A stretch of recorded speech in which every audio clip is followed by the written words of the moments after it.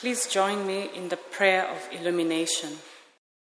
Living God, help us to hear your holy word so that we may truly understand. That understanding we may believe, and believing we may follow in all faithfulness and obedience, seeking your honor and glory in all that we do. Through Jesus Christ our Lord. Amen. The first reading is taken from Psalm 111 and can be found on page 614 of your Pew Bibles. Praise the Lord. I will extol the Lord with all my heart, in the council of the upright and in the assembly. Great are the works of the Lord. They are pondered by all who delight in them. Glorious and majestic are his deeds, and his righteousness endures forever. He has caused his wonders to be remembered. The Lord is gracious and compassionate. He provides food for those who fear him. He remembers his covenant forever. He has shown his people the power of his works, giving them the lands of other nations. The works of his hands are faithful and just. All his precepts are trustworthy. They are established forever and ever, and acted in faithfulness and uprightness. He provided redemption for his people. He ordained his covenant forever. Holy and awesome is his name. The fear of the Lord is the beginning of wisdom. All who follow his precepts have good understanding. To him belongs eternal praise. This is the word of the Lord.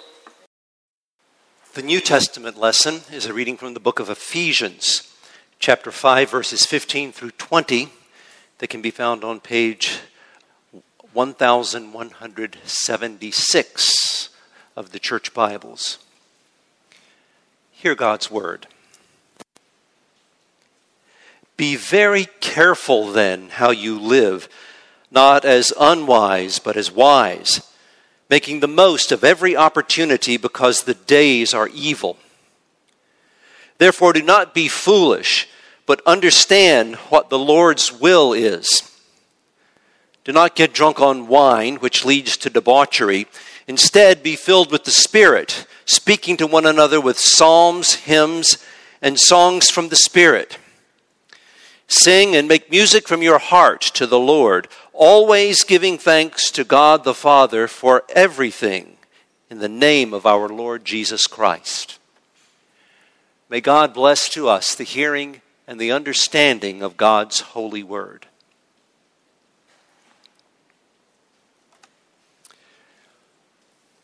Thomas Lytch, a funeral director, poet, and recovering alcoholic, writes that when he was a younger man, his infrequent prayers were of the "why me, God" variety.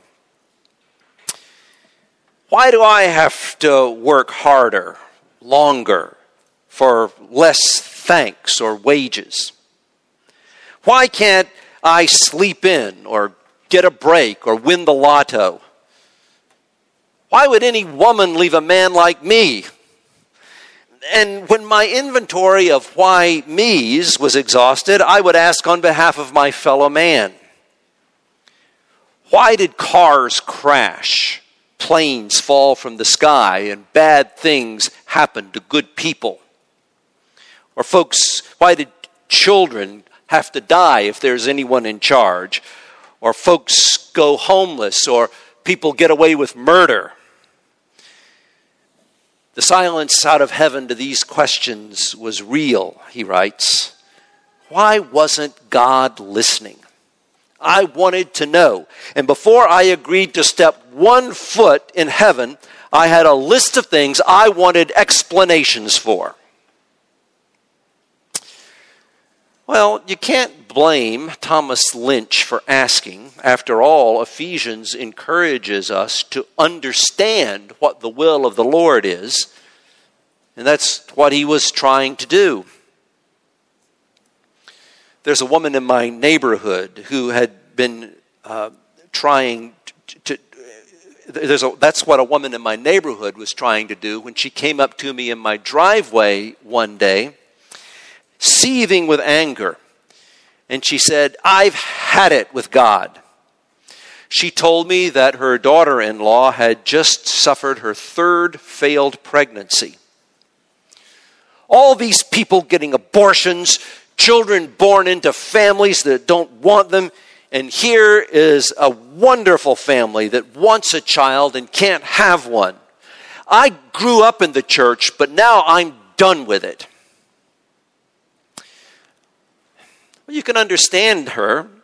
We claim that God is all-powerful, that God is all good. But if there is such a God, why can such bad things happen? It makes no sense. And if it matters so little to God what happens to me and those I love, what happens to innocent people like those who, like my cousin who died not so long ago at the age of 39, leaving behind a husband and 2 small children.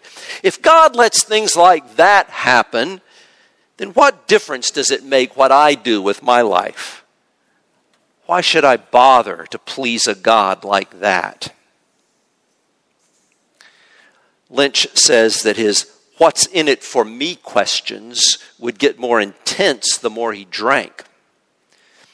One of the appeals of drinking is that alcohol alters our outlook on life. At its best, drinking is how we create the happy hour. It helps us screen out life's anxieties and relax, helps us forget those worries and regrets and disappointments that weigh us down so that life is lighter and more carefree.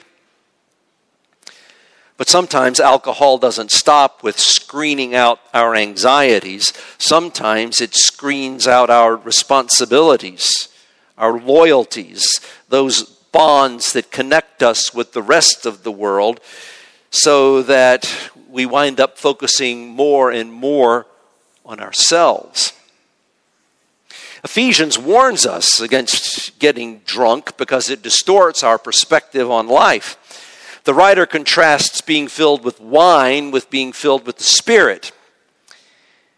Lytch writes, "What I've learned from my sobriety, from the men and women who keep me sober, is how to pray. Blind drunks who get sober get a kind of blind faith, not so much a vision of who God is, but of who God is not, namely me." But you can have a distorted perspective on life and be perfectly sober. You can be a teetotaler and still demand that God conform the universe to your expectations. Today's lesson reminds us that the days are evil. That was written 2,000 years ago, and every generation has proof that those words are true.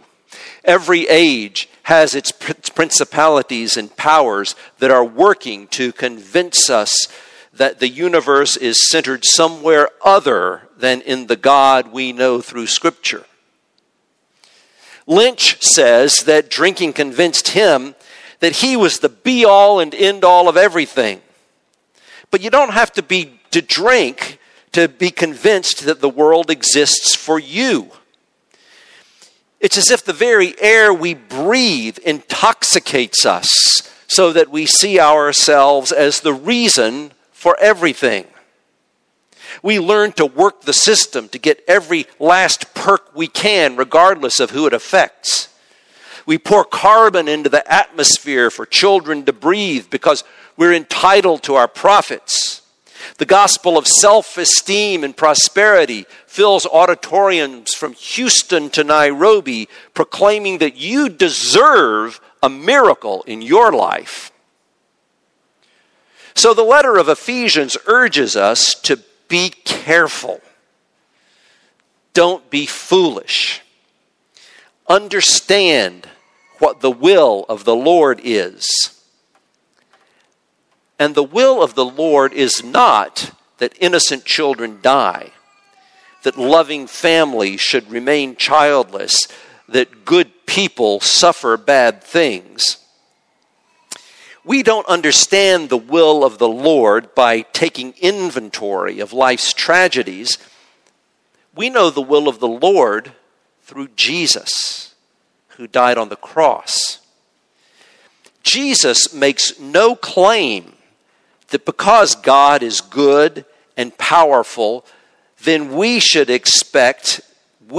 receive nothing but good and be spared from all evil.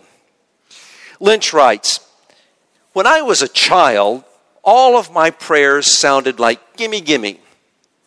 I wanted a Jerry Mahoney puppet to fly like Superman, and for my brothers and sisters to be adopted by other kindly parents and leave me and my mother and father alone. I got none of those things. Those prayers were never answered." Of course not, because he was not at the center of things. What's at the center of things is the cross, where God himself in Jesus suffered and died unjustly, where our Savior's prayer to be spared the pain and abandonment that the rest of us suffer was answered no, where he showed us that God really does walk with us through the valley of the shadow of death, but we still have to walk through it. It's on the cross that we understand what the will of the Lord is. And the Lord's will is that all should be one in him and do his good works and sing his eternal praise. The resurrection gives us a foretaste and a promise of that time that's described in Revelation, when he will wipe every tear from their eyes. Death will be no more.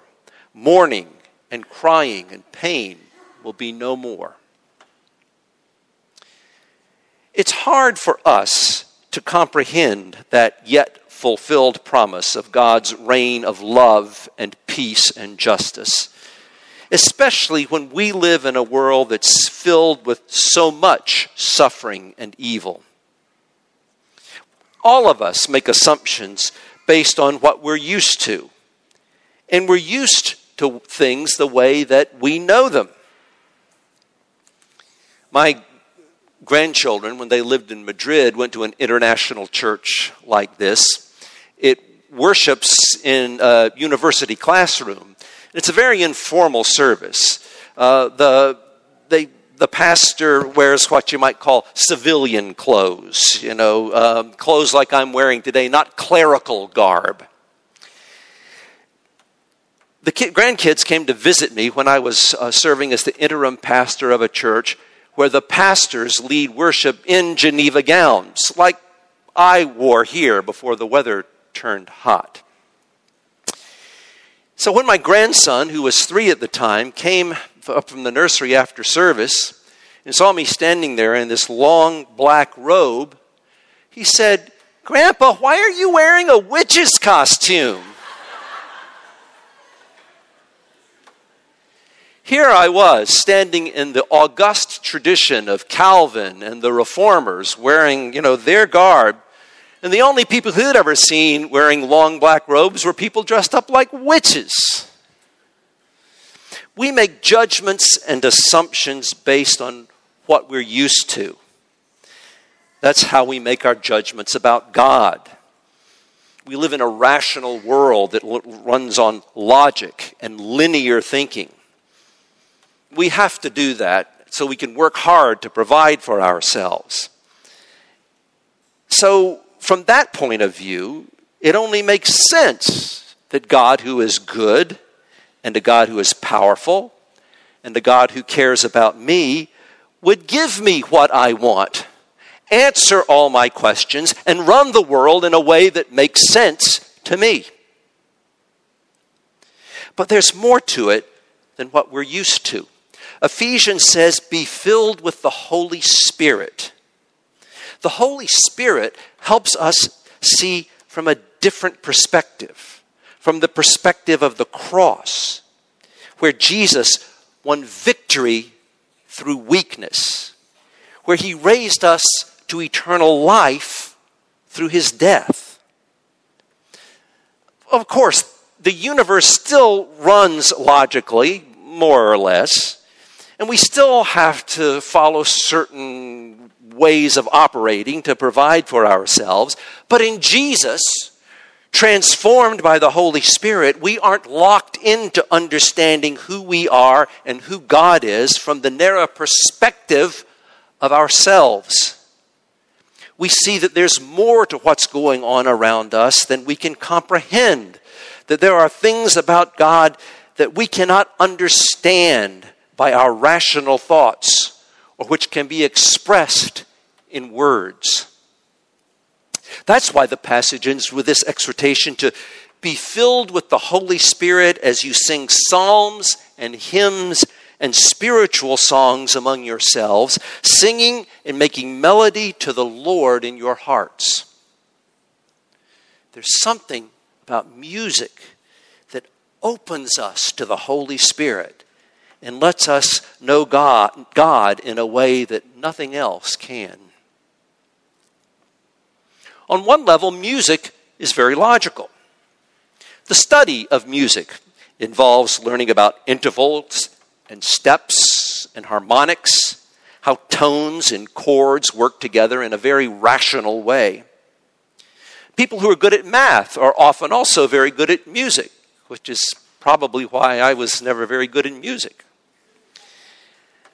But that's not why we listen to music. iTunes does not make millions of dollars for Apple because people are intrigued by trying to understand the harmonics of Taylor Swift and Dr. Dre. The power of music is its ability to move us in ways that go beyond words. I've led worship in nursing facilities where residents with dementia could not even remember their own children's names, but they could sing along with the hymns, remembering the tune and every single word. Music's ability to speak to us in a deep, mysterious way explains why music is behind so many church fights. We fight hardest for the things that are the most important to us. One reason I'm grateful for IPC's wonderful music ministry, its choir, Ruth's organ gifts, all the many people in this congregation who can share their gifts of music at this service or in the evening, is that I can be assured that if the sermon flops, then you're still going to get something out of the service. Music stirs up gratitude in our hearts, helps us see from a different perspective, helps us say thank you to God, even when we have a hard time finding things to be thankful for. Thomas Lytch goes on to explain how things changed for him when he started centering his prayers not on the things he wanted, but on giving thanks for what was. He started by giving thanks for his family, then the daylight, and the evening, and the weather. Then the kindness you see in humankind, he writes, their foibles and their tender mercies. I could even be grateful for my ex-wife, the tax man, the fools who run the world and ruin everything. The more I mouthed my thanks for them, the less they bothered me. And every time I say thank you, the prayer gets answered. Someone out of the blue, every day, maybe my wife or someone at the office or the guy in line at the airport, someone gives out with a sign or wonder in the voice of God, in some other voice than mine, to answer my prayer. Every day, every time, never fails. If I just say thanks, I get an answer before the darkness comes. You're welcome, it says. You're welcome. Be thankful at all times and for everything. That prayer is always answered. And in our thanks, the Spirit transforms us so we can hear the answer to all our prayers, which is the promise that for all our perplexity and all our pain in life and in death, we belong to God. Thank you for that.